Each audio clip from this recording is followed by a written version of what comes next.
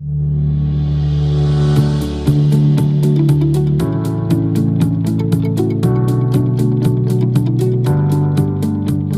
to you that the Lord Jesus, on the same night in which he was betrayed, took bread. So the Apostle Paul he wasn't there that night when Jesus reinstituted communion. Now we're going to have our Seder dinner this year, our Seder meal. We're going to have it off campus so we can fit more people. But communion was going on during Passover time, but it was going on before Passover. It was going on with Abraham and Melchizedek. Remember that? Abraham came back from the victory, and Melchizedek came out to meet him, and they had the wine and the bread. So a lot of New Testament saints are ignorant. Say, don't let that be you. Look at your neighbor and say, don't let it be you. And the reason they're ignorant is because the New Testament churches, many churches have abandoned the Old Testament. And I've been on a crusade for 30 plus years to restore the Old Testament back to the New Testament church. That's like trying to knock the foundation out from underneath the house and hope that it'll still stand. But here, Abraham and Melchizedek had the wine and bread before the law, before Passover. And they were doing that he was doing that as unto the Lord, as honoring God. That was God's man. Maybe God himself. We don't have time to get into all that. But here we are, still carrying this on. So when Jesus had this communion with his boys, he was reinstituting it because it was all about him. They were supposed to be seeing him from Abraham and Melchizedek through the Passover, all that. They were supposed to be seeing Jesus. And Jesus said, you were supposed to be seeing me the whole time. This is about me. Same thing with baptism. Most people think baptism just started in the New Testament. It didn't. The Jews were washing and baptizing long before Jesus ever showed up. Long before John the Baptist showed up. All of those things were designed to help us to see the Messiah when he came. And here's what I want you to be thankful for. This is changing in me. We should be thankful, every one of us, that he opened our eyes to the truth. We shouldn't take that for granted. Our eyes got open. I know people say, I found the Lord. You didn't find the Lord. He found you. The sheep don't run around saying, where's the shepherd at? The shepherd comes to find the lost sheep. So we ought to be humble and grateful in our hearts as we take this communion that God opened our eyes to the truth of who his Son is. And so he said, Paul then comes back with that. He's the one instructing us here in Corinthians. He said, I received from the Lord, which I also delivered to you, that the Lord Jesus, on the same night in which he was betrayed, took bread, and when he had given thanks, he broke it and said, take, eat, this is my body, which is broken for you. Do this in remembrance of me. And that word remembrance means to do it over, to continue to do it. In the same manner, he also took the cup after supper, saying, this cup is the new covenant in my blood. Do as often as you drink it in remembrance of me. Do it over. Remember me. Bring back who I am, what I've done for you. For as often as you eat this bread and drink this cup, you proclaim the Lord's death till he comes. You know why a business will get lost on the third or fourth generations many times? Because they forgot that great-great-grandpa put everything he had into it and worked his fingers off and stayed up all night nursing a calf or digging some coal out of the side of a mountain. They forgot the price that was paid. When they got there, they just saw the bank account and how much money had accumulated over 4 generations. And they took it for granted. Well, I'm afraid that's what we can do as Christians. We got a good life here in America. The poorest people in America are richer than most of the world. We got food everywhere. We got things everywhere to help people in the church, out of the church. I think many times we can get caught up in our own living and forget the price that's been paid. I speak that as American, of all the blood that's been shed for us to have this kind of country. But more so, I speak it as a believer in Jesus Christ. Because that was my cross. It wasn't his. I've told you this many times. There's a very good chance that was Barabbas' cross. Because these guys would sit in prison and cut out their own crosses awaiting their own execution. Well, Jesus was sentenced overnight, basically. He didn't have time to cut out a cross. Not only was he in a borrowed tomb because he wasn't going to stay there long, but he was also using a borrowed cross, most likely. Something that he didn't cut out himself. That was our cross. My sins, what nailed him up there. He didn't have any. But aren't you thankful today for him dying in your place? It's the greatest thing that's ever happened to any of us. Lord, we lift this bread, not because we deserved it and not because we earned it. But we lift this bread in remembrance of your death. Your body was beaten so aggressively that I might go free, that I might have the benefits of salvation, sanctification, healing, and deliverance. They belong to me, and they belong to me because of your death. And I eat this bread in full awareness of what you did by dying on that cross. This cup with the fruit of the vine this morning, we celebrate you pouring your own blood out. That day at Golgotha, it wasn't an animal. It wasn't a lamb or a ram. It was you, the only begotten Son of the Father, the precious Lamb of God, the Lion of the tribe of Judah, hung on that tree willingly because you had all power in heaven and earth. But you willfully hung on that cross to cover my sin. Your death has brought us life. And for that, we celebrate you this morning. Your blessed holy name, Jesus. We celebrate you as we drink this cup.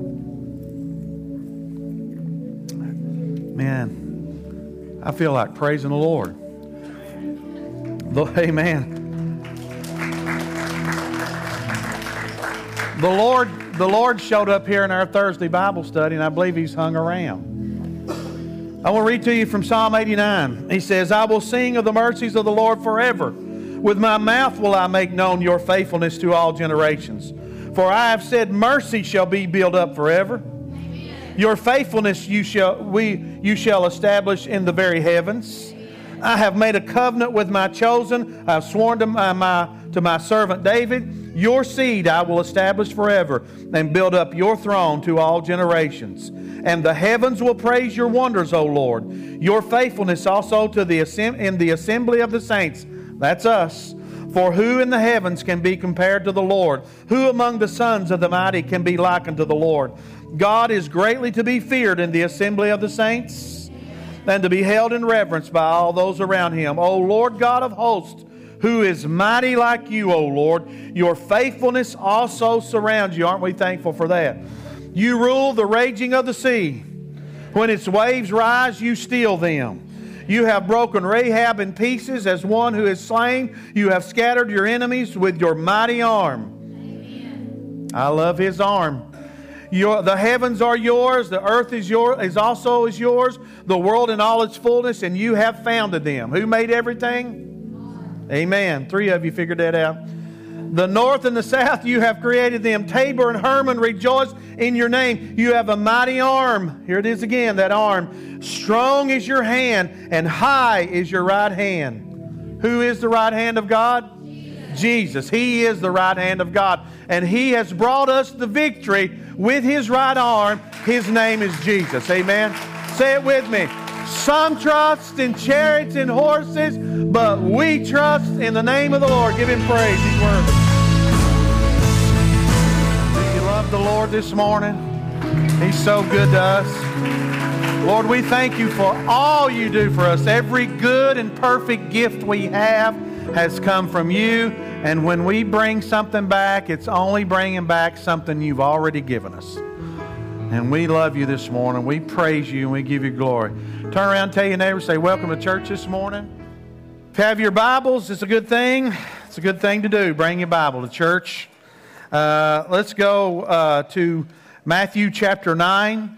I'm talking about the harvest today and our responsibility in that harvest as Christians. What should we do with the harvest?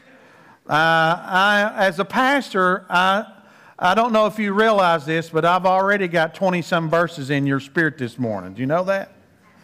Between communion and the psalm I read, I think there's almost 20 verses I got to make a deposit into your spirit. With those 20 verses, you're going to get a bunch more here. But I take the reason I don't preach from John 10 every Sunday, and I give you a lot of scripture, and the reason I don't use one or two verses is because I feel like, or no, let me say it this way. I believe I'm getting you and myself ready for judgment. I take that seriously. You're going to have to stand before God someday, so you need something besides John 10. Now, I have relationships with a lot of pastors. I've been doing this a long time, and we have frank conversations sometimes. And I told one of them years ago, I said, buddy, preach something besides John 10 to your church. Most of them's been saved for 20 years. And he took it. He took it. But that's what I see you all. We're all going to, even the Christians, not just the sinners. The sinners are going to go stand before the great white throne and be announced they're going to be given their sentence. But Paul says in Corinthians that we're going to stand before the bema seat of Christ.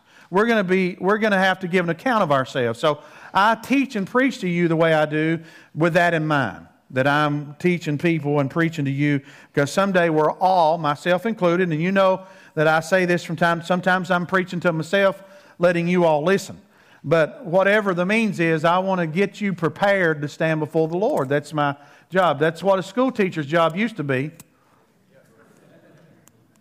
Used to be where they got them ready to take tests. Now it's helping figure out which bathroom they want to go to. Things have really changed, haven't they, in this country? I thought, you can't go in the bathroom like that anyway. That's Fonzie's office. Some of you will get that. All right, so I'm helping prepare you for Lord. Now, just like if I challenge you on something, I'm going to challenge you this morning. Last week I challenged you to love. This week I'm going to challenge you on being a witness. But if I challenge you on giving, listen, I can teach you the tithe and bring offerings, but that's between you and the Lord. But we'll teach you that because you don't want to stand before the Lord someday and Him say, how come you didn't bring me any of what I gave you back? I mean, listen, it's not going to keep me from eating, and His church is certainly not going to go under if you don't give. It's just going to hurt you. So I'm teaching you like a good... Listen, if the student fails the class, the teacher's already got their degree. It's for the student they're supposed to be in trying to teach them. So that's how I take this job. Listen, I've had those moments. I've been doing this a long time. They tried to starve us out one time when I was pastoring. And I went to the mailbox, and there'd be a $3,000 check in the mailbox. God's kingdom's not going to go under if you don't give. And I'm not going to starve if you don't give. Because my dad, I had a conversation with somebody the other day. There was something I didn't like about a situation in the place of business I was in. And so I said, well, it doesn't really matter. My dad owns all the cattle on all around here. I'm rich because my dad owns the cattle everywhere. Everybody understand what I'm saying? So if you don't give, it just hurts you, right? And this is not a message on giving, but it's just an illustration. So I'm going to teach you to tithe. I'm going to teach you to give because you're not going to stop God's kingdom. You're not going to keep His people from eating, the pastor, whatever. It's just going to hurt you. So that's why we teach and preach the way we do here. Now let's go to Matthew chapter 9, verse 32. He says, as they went out, behold... As they went out, he said, they brought a man to him, mute and demon-possessed. And when the demon was cast out, the mute spoke, and the multitudes marveled, saying, it's never been seen like this in Israel. But the Pharisees, he cast out demons by the ruler of demons. Then Jesus went about all the cities, the villages, teaching in their synagogues and preaching the gospel of the kingdom, and healing every sickness and every disease among all the people. So let me say this while we're there. God can do anything. He can still do anything. He's the same yesterday, today, and forever. He can open blinded eyes. He can heal cancer. He can do anything. So don't ever give up on God. Amen? Amen. He can do. He's the same yesterday, today, and forever. But when he saw the multitudes, he was moved with compassion for them, because they were weary and scattered like sheep having no shepherd. Then he said to the disciples, the harvest truly is plentiful, but the laborers are few. The harvest truly is plentiful, but the laborers are few. And then he gave them something to pray about. Therefore, pray the Lord of the harvest to send out laborers into his harvest. So Jesus identified a problem. He saw that the harvest was ready, but there weren't enough laborers for it. All right? So that's our call, right? That's our challenge, to think about whether or not you are active in the harvest. That's the first thing I want you to think about. Are you active in the harvest? Let me show you Daniel 12:3 on the screen here. Let me read this back from the book of Daniel. He says, those who are wise shall, it's hard to say two at the same time in a row, shall shine. You all try it. Those who are wise shall shine like the brightness of the firmament, and those who turn many to righteousness like the stars forever and ever. So, what's more important than leading somebody to Christ? Nothing. Absolutely nothing. And we all have a role. Now, we don't save anybody. We don't redeem anybody, but we have roles to play, because all of us have a circle of influence. Every one of us. You have a circle of influence that I don't have, and vice versa. They may overlap sometimes. We may both have influence with certain person or people, but you're going to be able to reach people I can't, and vice versa. Look at Proverbs 11:30 on the screen. The fruit of the righteous is a tree of life, and he, that's a little he who wins souls is wise. And we've lived a life. Some of us have lived into our 50s, 60s, 70s. Some of you are in your 20s. Some of you in your 30s, 40s, and below and above. I'm not going to say who's above 70.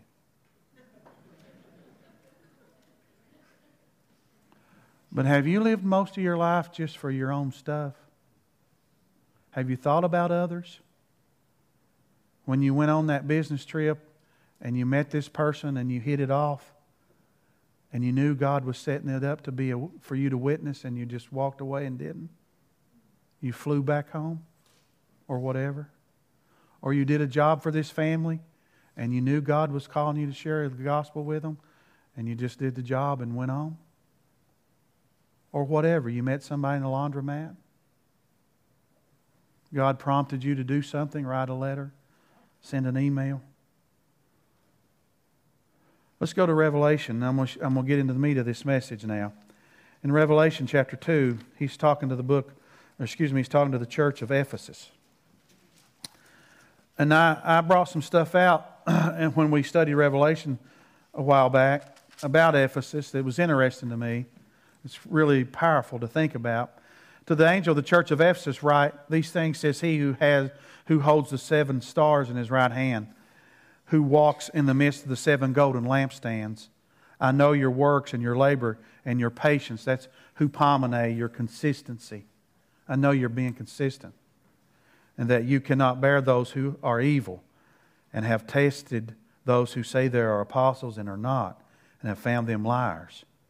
And you have persevered and have patience, and have labored for my name's sake, and have not become weary. I think that's us. I think this church is that way. I think Basilee, I think that's the way a lot of folks are. We're consistent. We're doing the things. But look what he challenges them with. He says, you've not become weary. You've stayed consistent. Nevertheless, you've sought out the truth, basically, by how he said that about the apostles. He says, nevertheless, I have this against you, and you have left your first love. How in the world do you say that after commending them on all those things? Because what's the only thing in this life that has value to God? People. That's it. How do we know that? Because in Peter he says it's not his will that any would perish. And the second thing he says is heaven and earth's going to pass away. He's going to burn them both up. And the only thing that'll be left is people. The only thing that has value to God in this life is people. That should be what we value the most in this life. Is people. It should be more important to us than our stuff, than our animals, than anything else. People, their hearts, their lives. And I think it's possible for churches to get caught up in ministry and forget to love, like we talked about last Sunday, forget to love people and witness to people. Share the gospel with them. You can be seeking out truth even. You can be staying consistent, having that patience, that perseverance. You're not weary. You're standing for the truth. But are you loving people? And are you sharing the gospel with them? That's the question. Because that's the only thing that holds value to God. He's going to burn this church to the ground. He's going to burn the greatest cathedrals in the world. They're going to go to the ground. Jerusalem's going to be ransacked and gone. There'll be a new Jerusalem. There'll be a new heaven and a new earth. But it's the people that will be in the balance. That's what's left. He says you've left your first love. And what is it that's important to God? People. His Son is our first. That's our priority. But then loving people has to be second. The Bible says that we should care more about the things of others than we do our own stuff.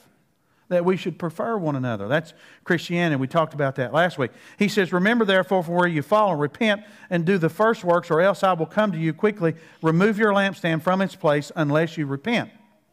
Come back to what's important. Come back to the first love. As I shared with you when we were studying the book of Revelation, I believe it was 40 years, may be wrong on the time, but I think it was 40 years. 40 years later, Ephesus was no more. Evidently, they didn't come back to their first love. The plague came through that region and basically wiped Ephesus out by not heeding. See, you can make life all about you and yours and your stuff, and you can even bring religion into it. But if you ain't loving God and loving people, that ain't God's priority. Well, I done this, I done that. I went here, I went there. I went on a mission trip. I sent somebody on a mission trip one time, and they came back and was telling me everything they did in the physical. And I said, how about evangelism? They didn't even know what the word meant. My mouth about fell to the floor. And this was somebody in the ministry. Those physical things we do are designed to open doors so we can share the gospel with people. That's what it's about. And so he says, he who has an ear, he goes on to tell them, let him hear. So this is a message to all of us, right? This is a message to all of us. Now I'm going to give you a story. It's an important story for this. When I was growing up, there was an African-American woman in our community who loved the Lord. She's still alive. Her son's a preacher. Raised a good family. Was a dear friend of my grandmother. Close. She was a friend of mine.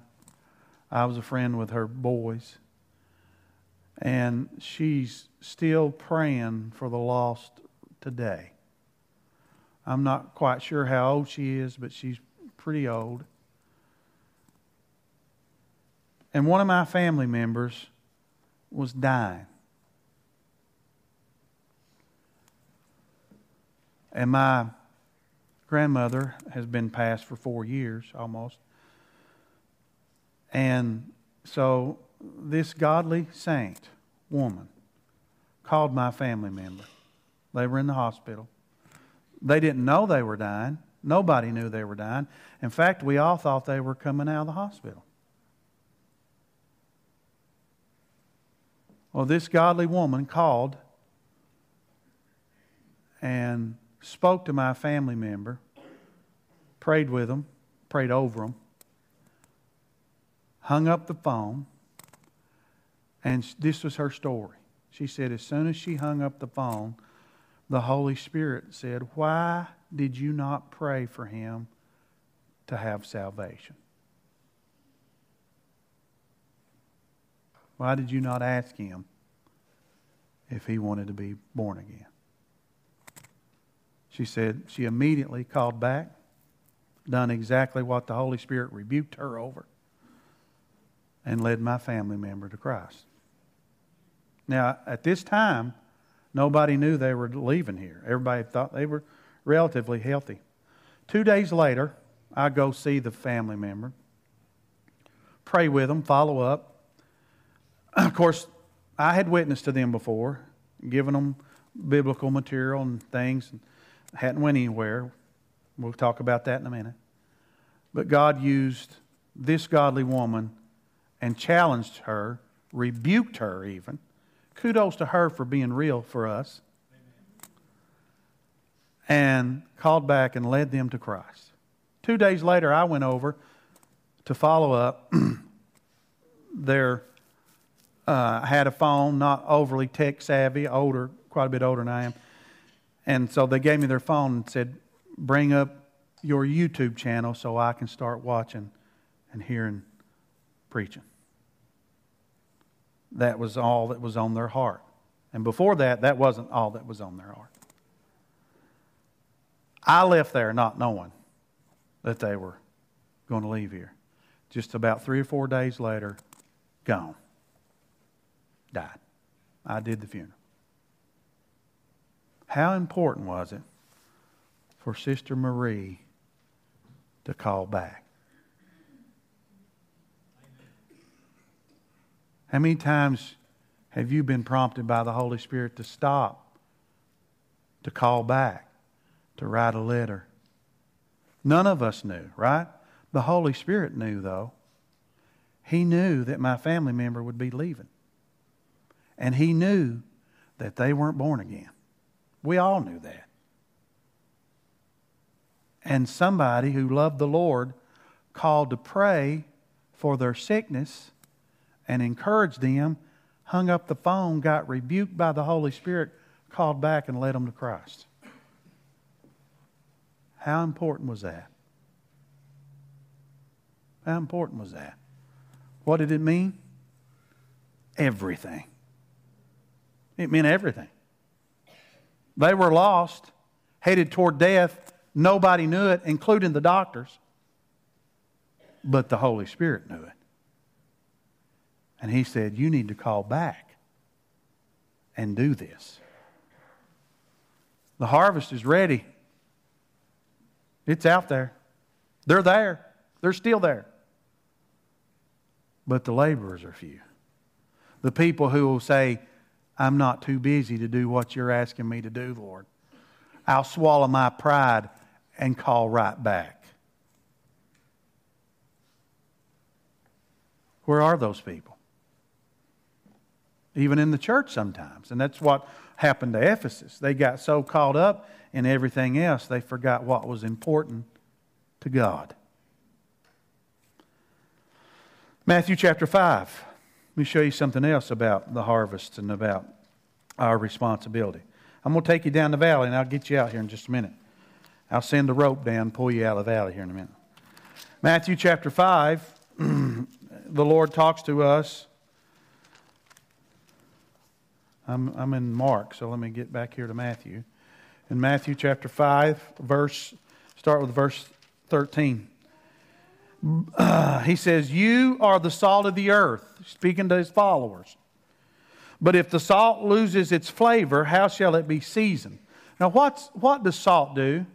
Salt causes people to be thirsty and then helps them be preserved. We're the salt. If it loses its flavor, how shall it be seasoned? It is then good for nothing but to be thrown out and trampled under the foot by men. That's exactly what happened to Lot's wife, wasn't it? God rescued them out of Sodom. They're headed up the hill. He said, just don't look back. Why are we dummies? Just don't look back. Well, I got to see. I'm afraid Macy's is going to blow up. Oh, it did. It went up in smoke like everything else. Listen, she looked back and was turned into a pillar of salt, was left in the path. What do they do in the path? They trod the path. What an illustration. Why? Because Lot's wife's body was out there, but her heart was still down there.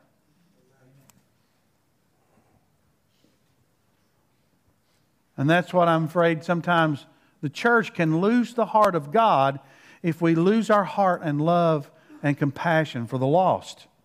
He says, you are the light of the world. He's speaking to his followers. A city that is set on a hill cannot be hidden. Nor do they light a lamp and put it under a basket, but on a lampstand, and it gives light to all who are in the house. Let your light shine before men, that they may see your good works and glorify your Father in heaven. So there's plenty of ways for us to leave a witness, and we're going to get to that in just a moment. Let's look at Matthew 4:19. It's on the screen for you. Matthew 4:19 says, then he said to them, follow me. He's talking to his followers here where I just read and here. Follow me and I will make you fishers of men.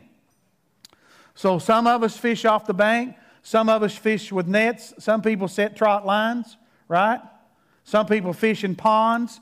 Some people, I like to fish in the river. It's my favorite place to wade the river and fish. Some people like to fish out of a boat. I'd rather wade the river. Some people like to sit on a pond. Sit in the pond, not on the pond, but by the pond. There's all kinds of ways you can fish. Some people like to go in the ocean. Some people like to use nets. Some people like to set trot lines. Some people like to set bush lines. Some people even like to stick their hands underneath rocks and grab them. But one thing's for certain, they're all after the same thing, fish. So I say to you, so you don't cookie cut yourself and feel the pressure to be someone else, just go fishing. There's the title of the message, right? Just go fishing. Just go fishing. I don't care if you fish in ponds, because some people, they do better at ponds. Some people don't know what I'm talking about by wading the river with those little jig minnows and pulling them across the shoals and watching I'm about to get carried away here. About to lose my whole message right here. Watch a big smallmouth hit that thing, and then the smallmouth fight harder than any fish around here, and you can about water ski behind the smallmouth. Now, I ain't telling a fish story. I'm just saying. And so, whatever you do, I don't know if somebody remember this, but when I preached about praise and worship, you may do that a little different than somebody else, but give God praise. Give Him some worship. And I use the illustration of soup beans, right? Some people eat pinto beans with onions, like me. Some people eat it with relish. That's of the devil, but you can do whatever you want to. Some people, like my wife and I, we drink sweet milk when we have pintos and cornbread. And then when you get done, dessert. Some of you all know this. Dessert is crumbling the cornbread back up in the milk, right? I mean, what's wrong with these generations? That's the dessert when you're done. But whatever you do, you're going to eat the beans, right? Same thing with praise and worship. Same thing with witnessing. You may have a disposition that's different than mine, but do something. Go fishing. Listen, I fish with cane poles. I fish with just line. I was catching some, I know it sounds like a fish story, but I'm going to tell it anyway. I was catching so many fish at a pond up on the strip job years ago when I was a teenager that they were biting so much I didn't have enough line, so I tied a line to my tackle box and put a bobber on it and threw it out there and caught a fish.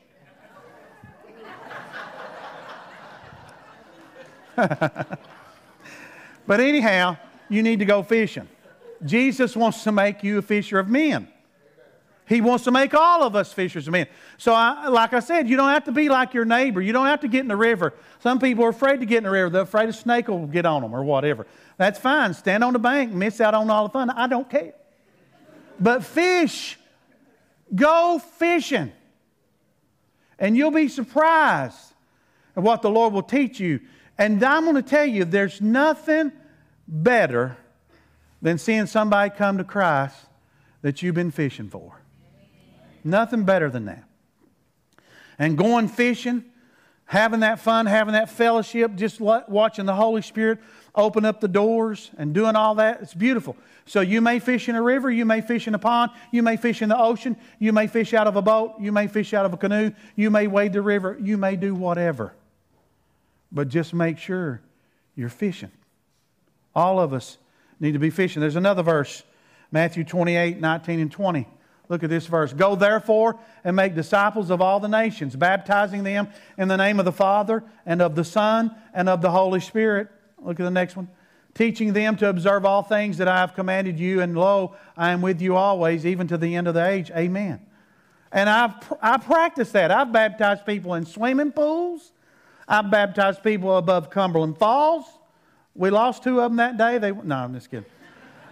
We didn't lose them. That'd be bad, wouldn't it? At least they would be ready, though, right, if they went on. But I've baptized people all over. I baptized them in the Ohio River. And that's why we like to baptize outside. We obviously have this as well. But we like to baptize because it's a witness. The church has kind of closed itself off. So I baptized 28 people in the Ohio River one time. And you would be amazed at how many boats gathered up off the river to watch us baptize people in the Ohio River. And none of them died. Some of them turned green when they came out. But it was a witness, right? It was a witness, and it was refreshing. And some of them were like amazed, and some of them were so encouraged in those boats. We talked to some of the people in the boats because it was a witness. So be a fisherman. Be a witness for God.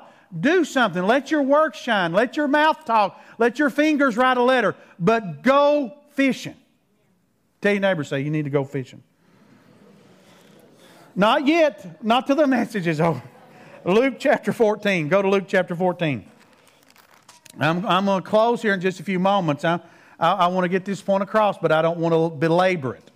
And Luke chapter 14, verse 16, here's what he said. And I love to use Scripture because Jesus says it way better than I can. And then he said, a certain man gave a great supper, invited many. Sent his servant to the supper time to say to those who were invited, come, for all things are now ready. But they all with one accord began to make excuses.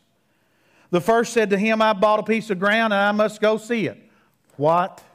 Who buys ground? That tells you without looking at it. I ask you to have me excused. And another said, I bought 5 yoke of oxen and I'm going to test them. I ask you to have me excused. Again, who does all that? Still another said, I married a wife, and she said, I can't go. No. I married a wife, and therefore I cannot come.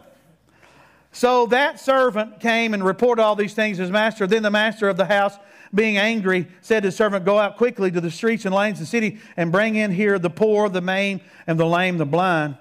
And the servant said to his master, it is done as you have commanded, and there's still there is room. Then the master said to the servant, go out into the highways and the hedges and compel them to come into that my house may be filled. For I say to you that none of those men who were invited shall taste my supper. Now let me break this down a little bit for you. First of all, you are going to run into people like that. You're going to run into people who make excuses. In fact, it may be worse than that. I've been spit on. I've had doors slammed in my face. I've had cuss mail left on my voicemail. All kinds of different things over the years of my life. I've been turned away. I've been made fun of. You're going to run into all of that.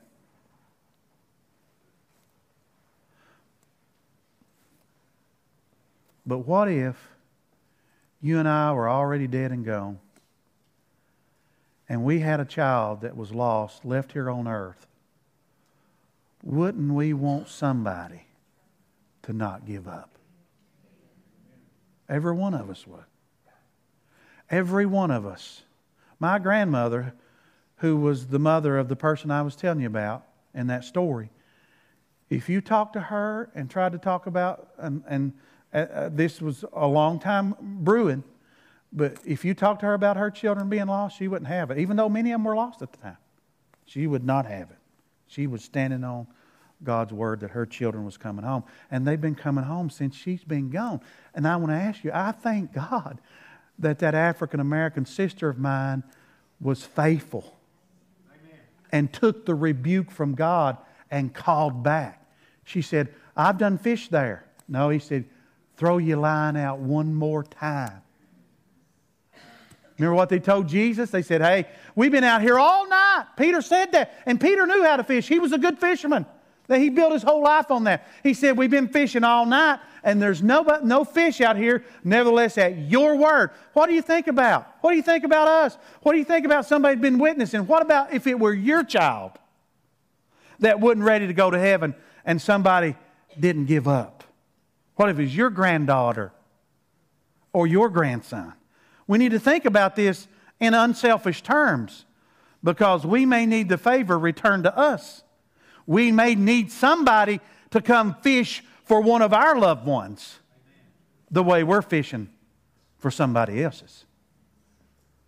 And so he says you're going to run into trouble. You're going to run into somebody cursing. You're going to run into that. But keep fishing.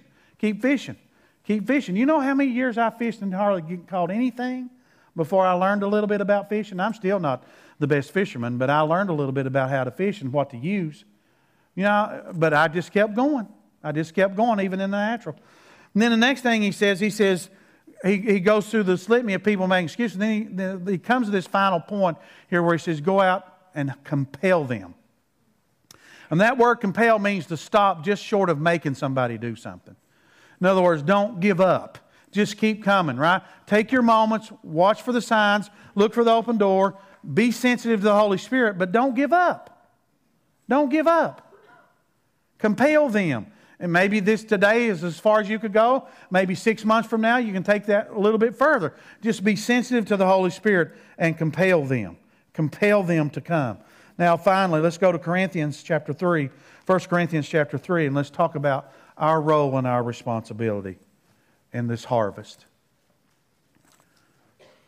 Let's go fishing. Let's get the harvest. You know what happened with those guys once they took Jesus' word, right? They got so many fish the boat couldn't hold it. The boat began to sink. Think about this. We've all been given this word, whether you like it or not.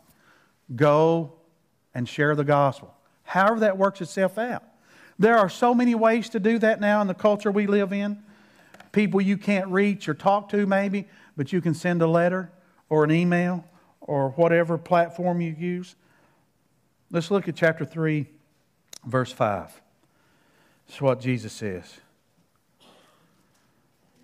Who then is Paul and who is Apollos, but ministers through whom you believed, as the Lord gave to each one? I planted, Apollos watered, but God gave the increase.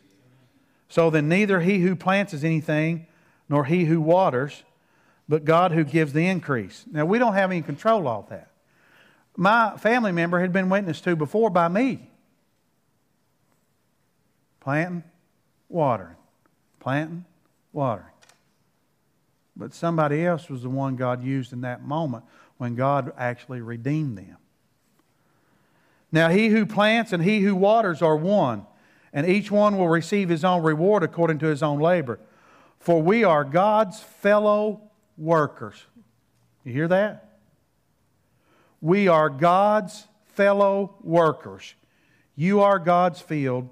You are God's building. Your body don't even belong to you according to Paul in Corinthians here. It belongs to God. And so God gave us a tongue. He gave us all the faculties we have, whether it's to write a letter, to use our brain, to send an email or a text, or to meet somebody at a coffee shop, whatever. But it's time to go fishing. The night's far spent. The day is at hand. And we reap what we sow. How many of you in this building would raise your hand and say, I have people I love that are not ready to meet Jesus? Just go ahead and raise your hand. Everybody in this building. Looks like. And all those that are watching probably. Was there any more thing important than them getting to heaven? There's not. Should we be fishing? And here's the good news. You may be fishing over here in this pond, reeling in somebody's loved one, and you reap that because somebody's over here wading the river, reeling in one of your loved ones. Amen. Amen. So tell your neighbor, say you need to go fishing. Now, I'm challenging you. And I'm telling you, if we'll start fishing, we'll have to build onto this church again. But the problem is, some of you ain't carrying no bait with you. So you need to get your bait ready, and you need to get to fishing. Cut that chicken liver up and get to fishing. I know some of you are lazy. You only like to fish for catfish. It's the easiest thing in the world to fish for a catfish. Just throw that dough ball out there and let it sit. You can take a nap or anything. They'll just get on the line and stay there until you reel them in. Some of you need to get it together, though, and start wading the river, getting to that pond, walk up to that pond. Listen, there was a pond that was in the snakiest, worst place in the whole mountain coal mine. It's probably the original pond for the original coal mine in the 20s. And it had grown up, looked like a wilderness, and it was horrible. But we went up there, and guess what the reward was? One of the guys, it wasn't me, one of the guys caught a 6.5-pound largemouth bass out of that pond about as big as this room here. I stepped on a snake. Me and my buddy had skipped school. We did skip school that day. I got in trouble for it. But I was over there fishing. I stepped on, I thought, well, I've stepped on a big piece of metal pipe that they've left years ago around this pond. Well, the pipe started moving. It was a bad feeling. But we did whatever it took to get up there and get that catch. You see what I'm saying? I know, so I've been fishing with some of you crazy guys. It'll be snowing, raining. You'll be running down the lake. I've done this with some crazy guy. The rain will be hitting you. Feel like metal. It's hitting you so hard in the face just to get to that honey hole. All bundled up. It's 20 degrees. Rain coming down. There you are. How about Jesus? Well, we ain't going to go fishing today for the Lord. It's raining outside. We're not going to go fishing today for the Lord because fill in the blank. So I challenge you to go fishing. Look at your neighbor and say, it's time to go fishing. If we go fishing, we're going to have to go ahead and buy this property over here and expand. But that's what we want to do. I had somebody tell me one time years ago, it's not in this church, they were upset because the church was growing. And I said, when do we stop? Do we stop when all your family's saved? And I said it just like this. I didn't say it slang, but I wanted to get my point across. Do we stop when all your family's saved and to hell with mine? Or do we stop when my family's all in here? Oh, let's quit now and to hell with your family? And I mean that literally. To hell. They can go to hell and I've got mine in. When do we stop? We don't. We keep fishing. Fill the boat up. We'll get another boat. Amen. That's how this works. Amen. Let's stand to our feet. So I want to challenge you. I want you to write that email. Here's some things you can be challenged on. What's your part? Where's your circle? Find your circle. Find out where God has given you influence, right, and favor. Speak. Get that moment, right? It's right. People are ready. Find that moment. Write a letter. Invite somebody to church. Maybe that's your part. Invite them to church and let me fish for them. Or whoever, right? Maybe somebody they're sitting beside will be the one that'll fish for them. Invite them to coffee and take your bait with you, right? Send them an email. Meet one of their needs so the door can get open and you can fish for them. Find you a way to fish for people. The harvest is ready, the laborers are few, and the time is short. We're running out of time. I can't tell you how grateful I am for my sister in the Lord to call my family member the second time and lead them to Jesus when nobody knew they were getting ready to die. That's the faithfulness of the Lord. Amen. Father, we thank you for this moment. Thank you that you've called us all to be fishers. You said, I'll make you a fisher of men. You've called us. You said we're co-laborers with you. All of us have a circle of influence that others do not have. Lord, help us to realize that some of those meetings, some of those interactions we have with people were not coincidence. You set them up. You set them up. You went before us. So we all have lost people in our families. Probably all of us have lost people at our work, in our communities, in our surroundings. We all have people that need to be fished for. So let us go fishing, Lord. Give us wisdom, give us discernment, and give us opportunity to fish. And give us the right bait so that we can fish for you, Jesus. We'll plant, we'll water, and we'll wait on you to give the increase. If you're here this morning and you don't know Jesus, you have an open invitation to come now. Maybe you're here and you're a prodigal and you need to make your way back home. Come on. Maybe you have a need in your life. Come on. Or maybe, and this started, the burden for what I'm giving you today started Thursday in our Bible study when we began to pray for our lost children and grandchildren and family. So if that's what you want to do, maybe you're fine with the Lord where you're at this moment. Maybe you just want to come up here and lay your family, your son, your daughter, your granddaughter, whoever, on this altar as we worship.